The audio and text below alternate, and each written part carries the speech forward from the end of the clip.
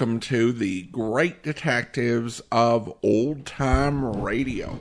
From Boise, Idaho, this is your host, Adam Graham. If you have a comment, email it to me, box13@greatdetectives.net. Follow us on Twitter at Radio Detectives and become one of our friends on Facebook, facebook.com/Radio Detectives. Today's program is brought to you in part by the financial support of our listeners. You can support the show on a one-time basis, support.greatdetectives.net, and also become one of our ongoing Patreon supporters for as little as $2 per month. Just go to patreon.greatdetectives.net. Well, now it is time for this week's episode of Casey Crime Photographer. The original air date, January 15th, 1948, and the title is The Miracle. The Anchor Hawking Glass Corporation brings you Crime Photographer.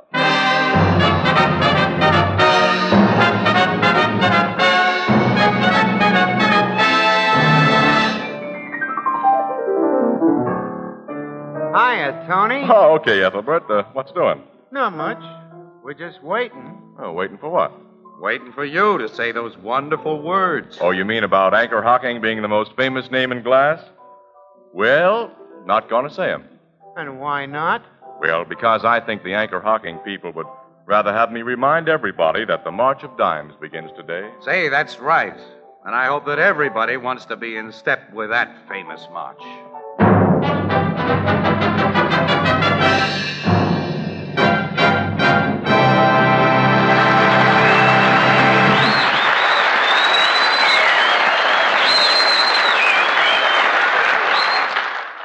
Good evening, ladies and gentlemen. This is Tony Marvin. Every week at this time, the Anchor Hawking Glass Corporation of Lancaster, Ohio, and its more than 10,000 employees bring you another adventure of Casey, crime photographer, ace cameraman who covers the crime news of a great city.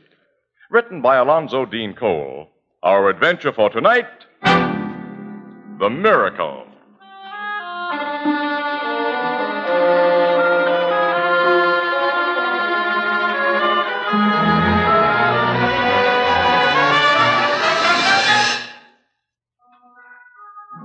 Late afternoon, the richly furnished master bedroom of an imposing mansion. Beside a great canopied bed stand a handsome, dark-haired young woman and a deferential, quietly dressed young man. In the bed itself lies an older man, gray-faced and wrinkled, in whose sunken eyes lie pain and fear. In a voice that quavers with weakness, he says, "Shouldn't that doctor be here by this time?" It's less than half an hour since Mr. Weldon telephoned him, Father. Less than half an hour. That means nothing to you, Marion. You have years of life ahead of you. The doctors say I have only a few months at most. Weldon, you really believe this new doctor can save me? Dr. von Tellberg has accomplished some remarkable cures, Mr. Blaine. I have great faith in him. I should have sent for him weeks ago instead of only today. Marion, it was your fault I didn't. I don't share your secretary's faith in this Dr. von Tellberg, Father. As I've told you before, other medical men consider him a charlatan. Other medical men are envious of his success, Miss Blaine. What success, Mr. Weldon? The man runs a tiny private hospital where he claims to cure diseases that reputable physicians pronounce incurable. And according to my information, he hasn't proved a single one of his claims. Only because organized medicine refuses to accept his proofs, Miss Blaine. Marion, I don't think you want me to get well. Father! Even if this von Tellberg is a quack, he's my last hope. I'm only 55 years old. A rich man. Someone's got to save me. I can't die. I can't. That may be. Come in. Dr. von Tellberg is here, Miss Blaine. Bring him in, Andrews. Bring him in. Yes, sir. Doctor? Thank you. Good afternoon. I am Foster Blaine, Dr. von Tellberg. This is my daughter. How do you do? You already know my private secretary, Homer Weldon. He tells me some wonderful things about you, Doctor. I hope to deserve his praise, sir. You'll wish to examine Father. I'll leave you alone. Please stay, Miss Blaine. An examination at this time is unnecessary. Mr. Weldon has provided me with your father's latest X-ray photographs, which I have carefully studied. Mr. Blaine, I can practically guarantee to restore you to health. You practically guarantee? Yes, but I will effect your cure only upon my own terms. If you can save me anything. Then you will be removed to my private hospital this evening. No, I won't have it. So there can be no later question of our understanding. I have prepared this simple contract. You will please read and sign it, Mr. Blaine. Your daughter will sign too. I'll never sign it. You'll do as I say. Very well. When this is signed, Miss Blaine, much will have been purchased.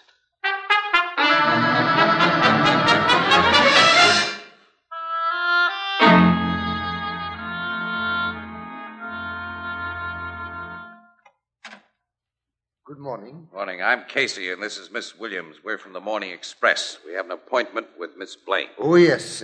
Will you please come in? Thank you. Right? Andrews, is that? It's the lady and gentleman from the newspaper, Miss Blaine. Miss Williams, I'm delighted to see you again. Hello, Miss Blaine. And Mr. Casey. It's very flattering to have you remember us. How could I ever forget you? If it hadn't been for you, I wouldn't have gotten back a lot of stolen jewelry several years ago. And to show my appreciation, I determined that you'd have the first and exclusive story about Dad. Well, we're certainly grateful. I'll say we are, and we're tickled that you have such a story to hand out. A miracle has happened, Mr. Casey. A perfect miracle. Your father's completely recovered? He's a new man. 6 months ago, well, as all of my friends know, I had no hope. I had no faith in Dr. von Telberg, and thank heaven I was wrong. Wait till you see Father. Well, we're very happy for you, Miss Blaine. Come into the living room and sit down. Father and Dr. von Telberg will join us. Andrews, ask them to come here, and Mr. Weldon. Very good, Miss Blaine.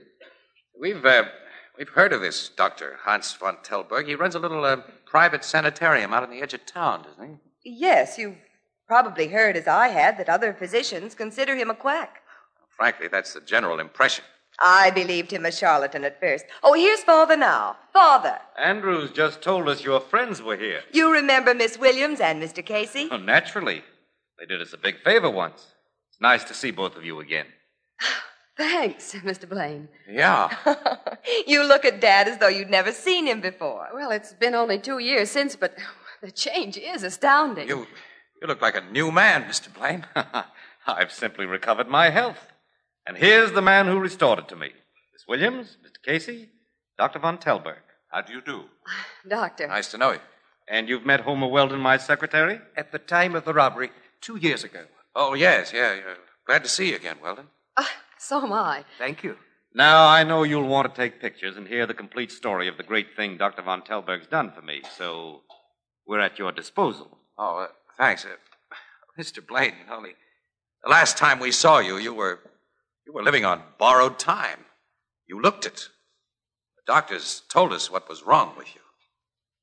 Now, well, I just can't get over this. Neither can I, Casey. I've never believed in modern miracles before. Well, Annie, we're looking at one, I think.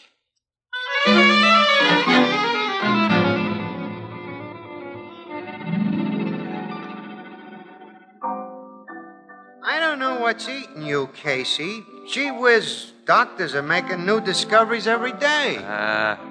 Doctors like this von Telberg don't make them, Ethelbert. Well, now, how can you say that, Casey, when we've seen the proof in Mr. Blaine's appearance? The thing just doesn't ring true, Annie, that's all. Blaine went into that hospital on his last legs and looking at least 70 years old, and he comes out a peppy guy of about 55. You're not playing with the idea that von Telberg has rung in an imposter for Blaine, now are you? You said his personal secretary and his own daughter accepted him as the real thing. Well, the secretary was responsible for placing Blaine in von Telberg's care, Ethelbert. And Marion Blaine wouldn't be too hard to fool, because her father's cure, well, that must be a wish fulfillment for her. What's known about this Dr. von Telberg, Miss Williams? Well, very little. He's convinced the authorities that he's qualified to practice medicine, but most of his life has been spent in Germany. Yeah, it's pretty hard to check on a guy like that, too. Anyhow, for my dough, he's a crook. And with the publicity he'll get out of Foster Blaine's cure, he stands to make a couple of $1 million, Ethelbert. With newspaper stiffs like Miss Williams and me helping him do it. But we've seen evidence of his cure, Casey. Well, he deserves the success we'll help bring him. Maybe. we'll see.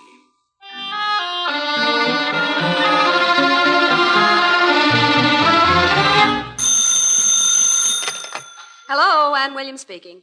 This is Marion Blaine. Oh, Miss Blaine, how are you? I'm all right, thanks. And your father? He's just as you saw him last, a month ago. Oh, that's splendid.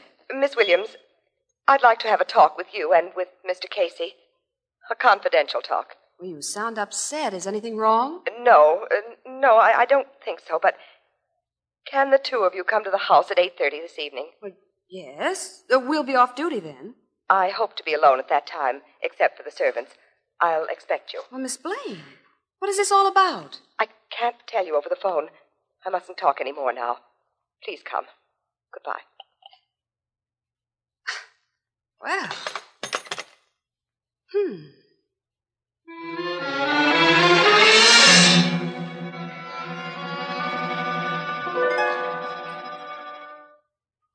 Please come in.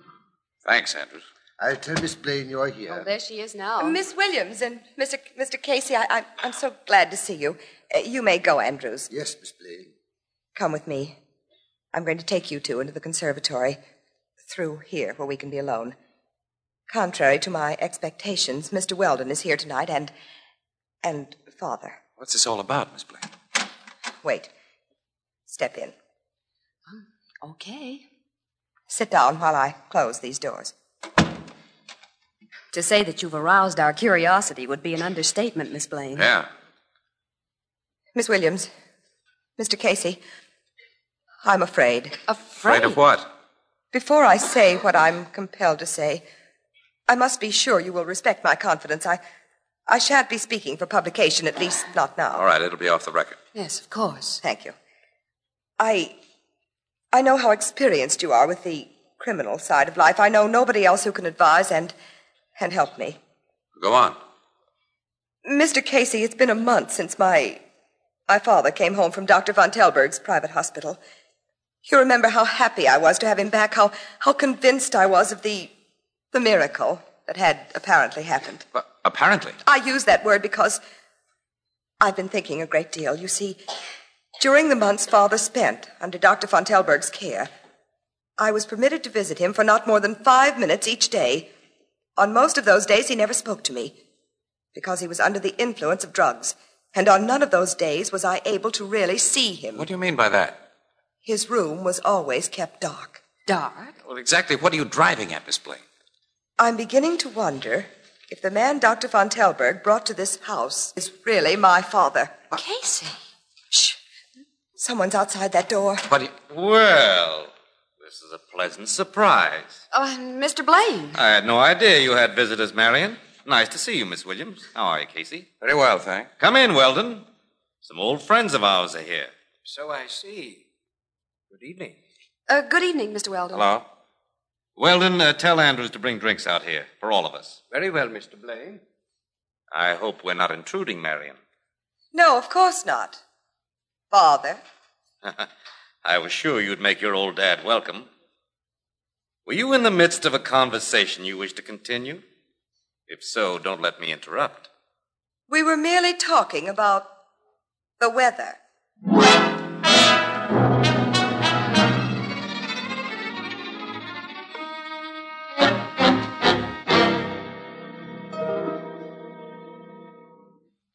You two think Blaine was listening outside that conservatory door? We're sure of it, Captain. And that Secretary Weldon was listening with him, Logan. What happened after Blaine and Weldon joined you, Casey? They never left us until finally we had to leave them and go home. And this happened the night before last, huh? Tell Logan about yesterday, Annie. Yeah, well, I phoned Miss Blaine several times, but was unable to reach her until late afternoon. And then, well, she told me everything was all right and to forget the whole thing. Forget? She said all her doubts about Blaine had been settled, and she was reconvinced that he was her father. Which sounds to me as though some pressure had been brought to bear on her.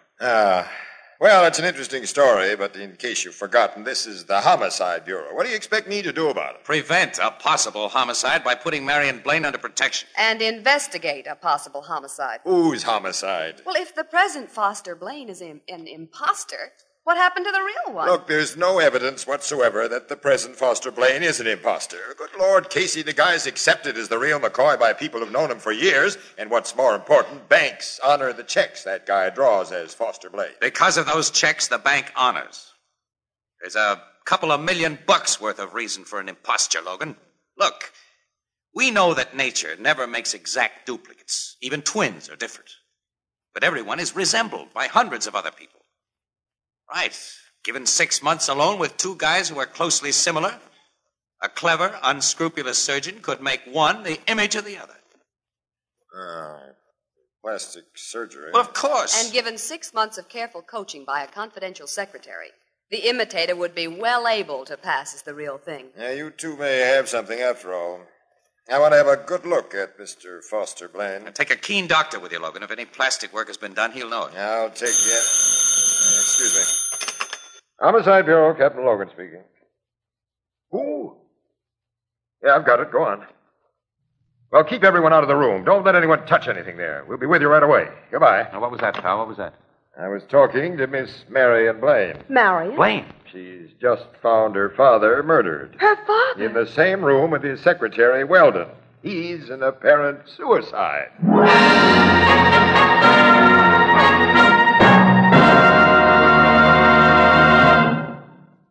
If you've been shopping recently in chain stores, department stores, hardware stores, or any other store selling chinaware and glass, you undoubtedly have seen Jadeite, the beautiful new kind of dinnerware developed by Anchor Hocking.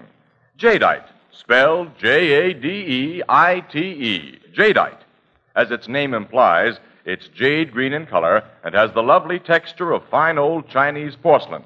But its appearance is deceptive, for Jadeite is as sturdy and heat-proof as the Fire King oven glass you use for baking. And here's the most amazing fact of all. Jadeite costs less than half as much as any other dinnerware you can buy. For instance, a Jadeite cup and saucer costs only 15 cents. So why not add new interest to your dinner table by getting a Jadeite dinner service this weekend? A complete 35-piece service for $6 costs less than $5. Beautiful, heat-proof Jadeite is the newest triumph of Anchor Hocking. The most famous name in glass.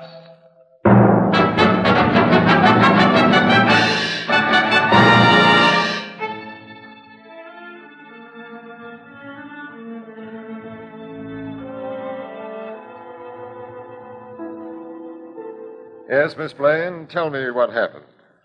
When I came down to breakfast, Captain, I found Andrews, our butler, very worried. You tell him, Andrews? Yes, Miss Blaine. I had discovered that neither Mr. Blaine or Mr. Weldon had occupied their bedrooms last night, Captain. And one of the maids reported that the door of Mr. Blaine's study was locked from the inside, and that no one answered her knock. I told Andrews to force the lock. When he did, we saw Father and Mr. Weldon. Allow me, Miss Blaine. Everything was exactly as you found it on your arrival, Captain. Now, let's go back into that study, Casey, and hear what the M.E. has to say. Yeah. You better stay here with Miss Blaine, Annie. Yeah, okay.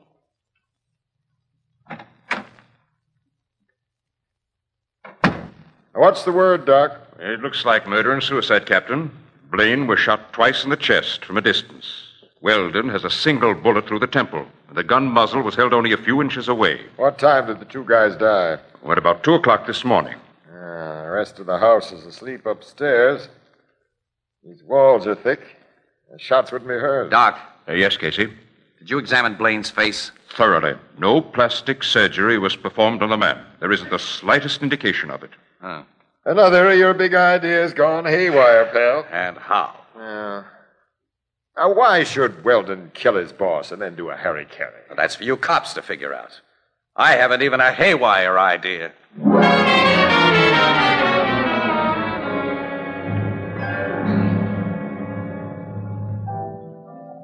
What have the cops figured out about that murder and suicide, Casey? Well, that Secretary Weldon had banked a lot of dough, Ethelbert, over $100,000 during the time that Blaine was in Von Telberg's private hospital. Apparently, Blaine got wise that Weldon had been robbing him and accused him of it.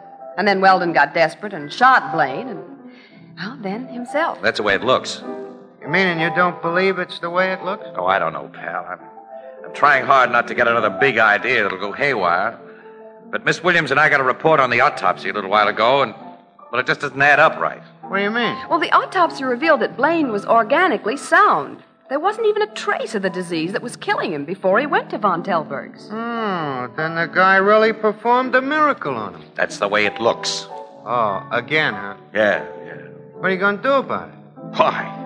As newspaper stiffs, we'll report the findings. They'll be published. And poor sick souls from all over the world will flock to Von Telberg and beg him to take their dough. And I'll tell you right now, Ethelbert, when I see that happen, I'm going to quit the newspaper business. And so am I. Come on, Casey, let's get out of here. Well, why get out of here? You ain't sore at me, are you? Oh, no, of course not, Ethelbert. We're simply going to cheer ourselves up by going to the undertaker's. By going to... Huh? Foster Blaine's body has been turned over to the embalmers. It'll be laid out in one of their rooms tonight. Well, we figured it. Marion Blaine will be there. Won't be easy for her to take. She's been nice to us, and she trusts us, so... Maybe it'll help her if we're around, you know. Well, so long, pal. Good night. Night. Such places they go to. Undertakers. Ooh.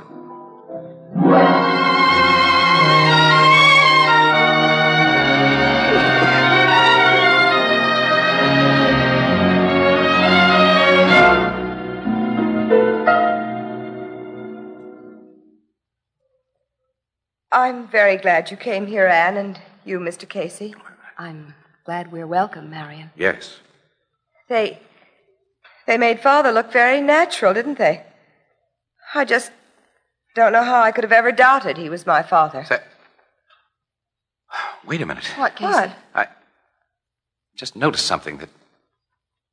Miss Blaine, your father was almost bald in front. He had only a thin line of hair on his forehead that he brushed back in an attempt to cover his bald spot. Why, yes, they're brushed that way now. Yeah, but these few brushed back hairs don't cover a bald spot. Of course they do. Well, they don't.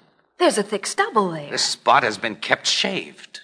Von Telberg found a man so like your father he could be mistaken for him, Miss Blaine, if he was as bald as your father was. Oh, no, I won't believe The it. cops will when I show them this. I'm going to phone Logan right away. Wait. What? What's the matter? If the man in this coffin was an imposter, Von Telberg is responsible. Von Telberg killed my real father. I'm afraid so. Then Dr. Von Telberg owes me a life for a life. The cops will make him pay. Oh, no. I'll make him pay. Huh? And you won't stop me. You carry a gun, I see. I've always carried it for my own protection. But now it'll be used for something else. Well, why point it at us? I'm not going to let anyone interfere with what I mean to do. My car's in front of this place. Anne, you'll drive. And Mr. Casey will sit with you. If you follow directions, you'll be in no danger. Come on. We're going to call on Von Telberg.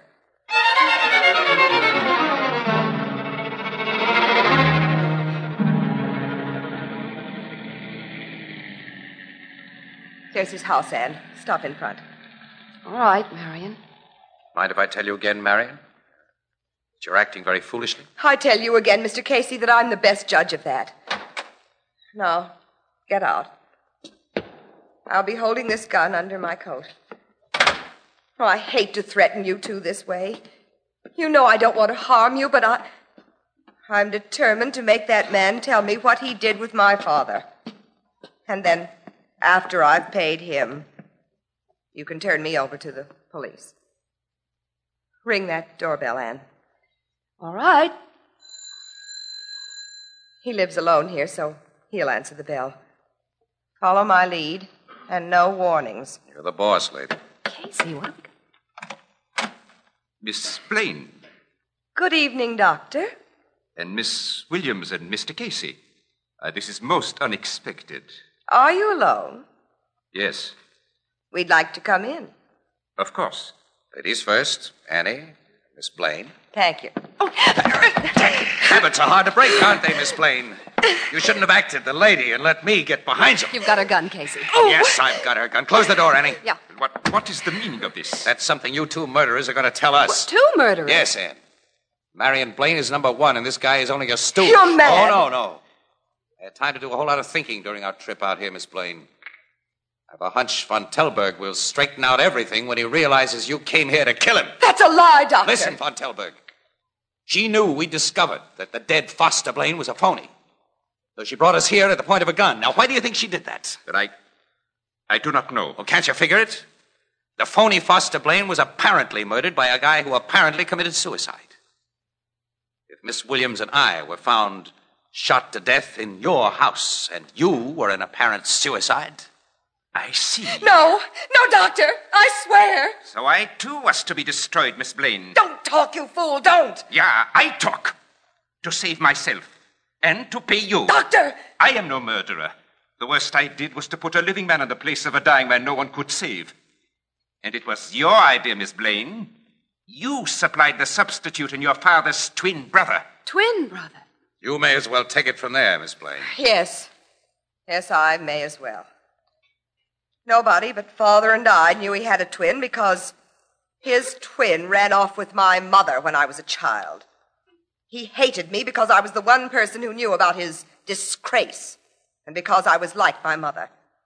He hated me so much that in his will he left me only the legal minimum. Well, he taught me to hate too. So when I learned the whereabouts of his twin brother... You cooked up a big idea with the help of Weldon and von Telberg. Yes. Father died, and his twin brother George took his place. George had promised to change Father's will in my favor. Yeah, but when he found himself in the driver's seat, he didn't do it. You had to force his hand by getting Miss Williams and me to the house, where she knew he'd be listening. And she hinted about exposing him. He made the will in your favor the next day, didn't he, Miss Blaine? Yes. Well, how did you make it look as though Weldon had killed him and then committed suicide? That was very easy. Weldon was in love with me.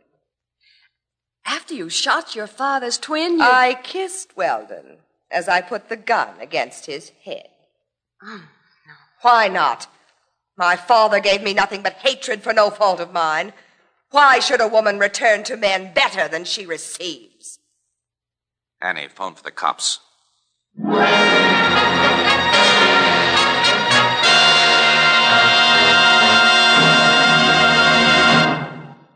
We'll join the crowd at the Blue Note in just a moment. This year, America, the land of plenty, is sharing with the world one of the most serious food crises in history.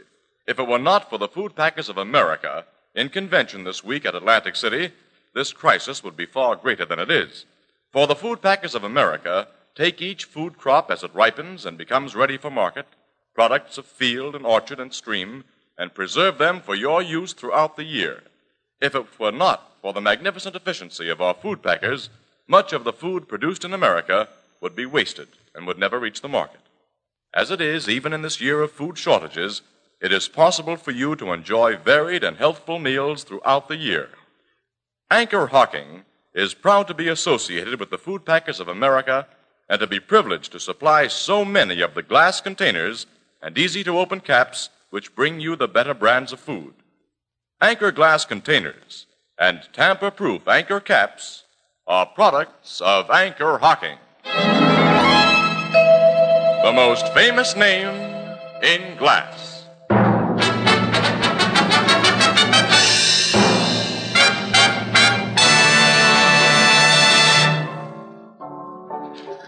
Gee, I hope I never meet up with a gal like that Marion Blaine, Casey. Well, it's an experience I don't want again, Ethelbert. Well, make that a double. How's that Dr. von Telberg going to stand when a trial comes off? Well, he won't go on trial as a doctor, Ethelbert. He's admitted his credentials were stolen from a real doctor who died in the German prison camp where this egg, whose real name, I think, is something like Fritz Pumpernickel, was just a hospital orderly. Gee, the things that happen after wars. Yeah. Casey, the room where Blaine and Weldon were shot was locked from inside.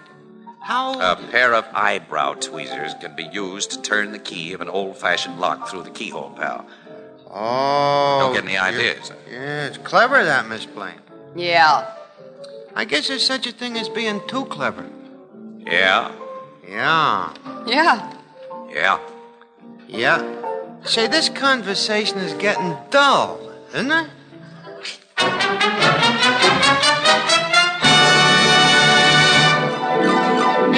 Crime Photographer, starring Stotts Cotsworth as Casey, is brought to you each Thursday by the Anchor Hocking Glass Corporation, makers of Fire King Oven Glass. Anchor glass containers, Anchor caps and closures. All products of Anchor Hocking, the most famous name in glass.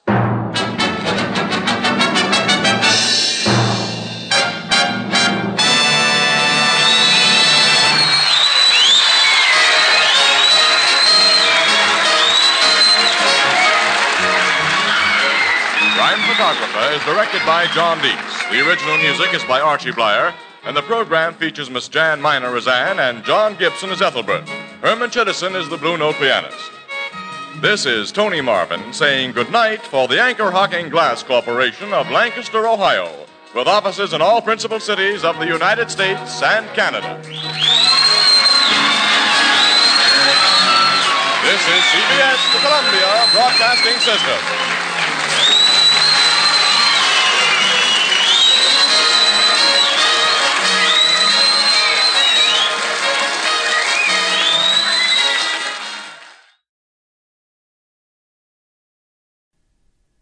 Welcome back. It was somewhat ironic that Casey made this point about most people not having exact doubles, and it turns out that the replacement that was done was using a twin. Though Dr. Joe Webb over at BlueNoteBulletin.blogspot.com points out a problem with the solution, because if they're identical twins, even though Annie acknowledges this, that they're different people who diverge in different ways, the baldness is unlikely to be one of those characteristics. Identical male twins in most all cases, again this is quoting Dr. Webb, will be bald in a similar pattern, though the timing of their baldness can be affected by diet, health, activities, and other factors, including how often they wear hats. The character in the story is in his mid-50s, and by that age, the baldness patterns should have caught up with each other. But one of the twins had to shave a bald area to match. Even with paternal twins, the genetic background is the same and likely to have both siblings be bald, but there can be enough uniqueness that the probabilities are lower, but still more than likely. And I guess I would add to that is if they were, if Cole was writing it as fraternal twins, then why bother, if it's not an exact match, because a fraternal twin isn't necessarily going to be much closer than someone off the street who has a strong resemblance. As Dr. Webb points out, maybe some of this study in genetics was just not available, and certainly was not as commonly known back in 1948. He also does think that the way that Marion explains how she did it is way too calm given how outlandish and over the top the crime was. I tend to disagree with that. I think particularly when it comes to a lot of the New York programs, if you try to just go as over the top as possible, it really becomes a Mr. Keene situation, which, is fine for Mr. Keene, but for shows that have been as, I hate to say grounded because the plot is a bit outlandish, but a show that's a little bit more grounded like Casey, I don't think it's a good ending. Plus, I think there's something chilling when someone calmly describes doing something very wicked. When she says, "I kissed him as I put the gun to his head," I actually find it to be a more effective part of the story. Oh, and Dr. Webb points out that Van Telberg is actually a completely made-up name, which I guess should have been a clue that he was a fraud. But now we turn to listener comments and feedback, and we start with an email from Jay. And he writes in, you may have already looked up Anchor Hawking in connection with Casey Crime Photographer. I normally skip past the original ads on your programs, but Anchor Hawking is partially an exception because I'd never heard of them. Apparently, there's even a book about the company. There are a lot of brands that are still around that sponsored programs during the golden age of radio, and some that have only passed recently. Then we also have a comment from John, who writes, I think my favorite parts of Casey Crime Photographer, besides the show itself, are the Anchor Hawking commercials and their glimpses into a bygone world. First, it was the one-way beer bottles, which really made me wonder what it was like to buy beer before that. Now it's soluble coffee, which I assume is an archaic term for what we would call instant coffee. I can't wait until they announce that ketchup will be made in hygienic Anchor Hawking glass bottles. Well, thank you so much for the comment, John. And I think it's true. It's really interesting to hear the sort of things that made people excited about products, and that products really viewed as a selling point. And it does give us a perspective, I think, on our modern world and how much we're kind of spoiled and don't realize all of the benefits that we have and that we enjoy today that would boggle the mind of people from prior generations. Now, of course, we have the two separate comments on the advertiser on a episode where the advertiser kind of decided to be a bit more subtle and tone down its promotion to promote other things, particularly the March of Dimes. You will see this sort of thing happen occasionally. I can recall a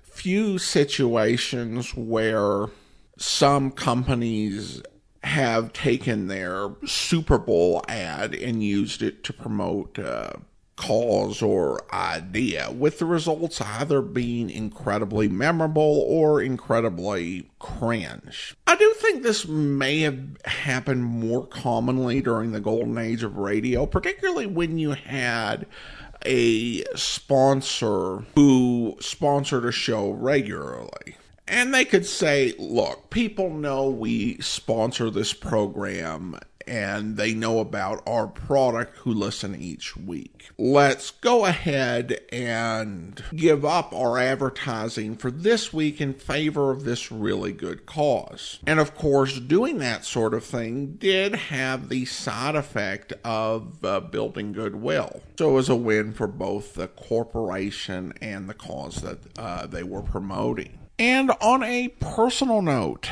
this is actually the first podcast that I'm recording from our new home in West Boise. It's nice not to be in the living room near the kitchen and washing machine and dryer while recording. It's a nice little place on a quiet street. I think it'll work really well. Now, if you were wondering where the rest of last week's recordings were done after the Tuesday episode, those were all recorded in an Airbnb that we were staying at while we got everything straightened out with the house and getting things as moved in as they get after these days. And we've still got a lot of boxes that hopefully will be unpacked one of these years. All right, well, now I want to go ahead and thank our Patreon supporter of the day. Thank you to Steve, Patreon supporter since May of 2020, currently supporting us at the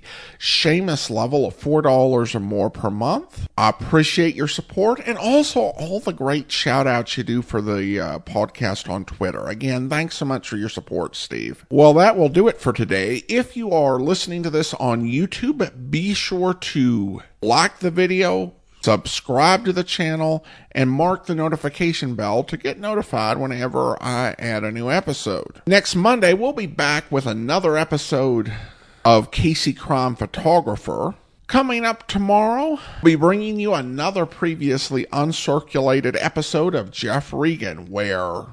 Somebody grabbed me in the dark. Who? I don't know, but I fought and I got loose. At first I thought it might just be a holdup. Something changed your mind? Yes.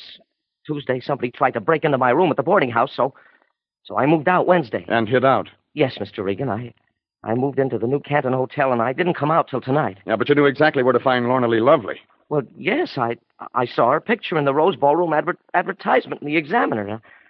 I thought that if I hung around and she didn't see me, I might find out why she was following. Mr. Regan, behind you, look out! I turned too late and got one alongside of the head. I thought I was seeing light from the naked bulb at the end of the alley, but the light began to spread like an orange bruise. Then a fist the size of a pillow drifted up. I couldn't see anything else. I rested my chin on the pillow. I hope you'll be with us then. In the meantime, do send your comments to box13@greatdetectives.net. Follow us on Twitter @Radio Detectives and become one of our friends on Facebook, facebook.com/Radio Detectives. And I don't want to forget our Instagram, instagram.com/Great Detectives. From Boise, Idaho, this is your host, Adam Graham, signing off.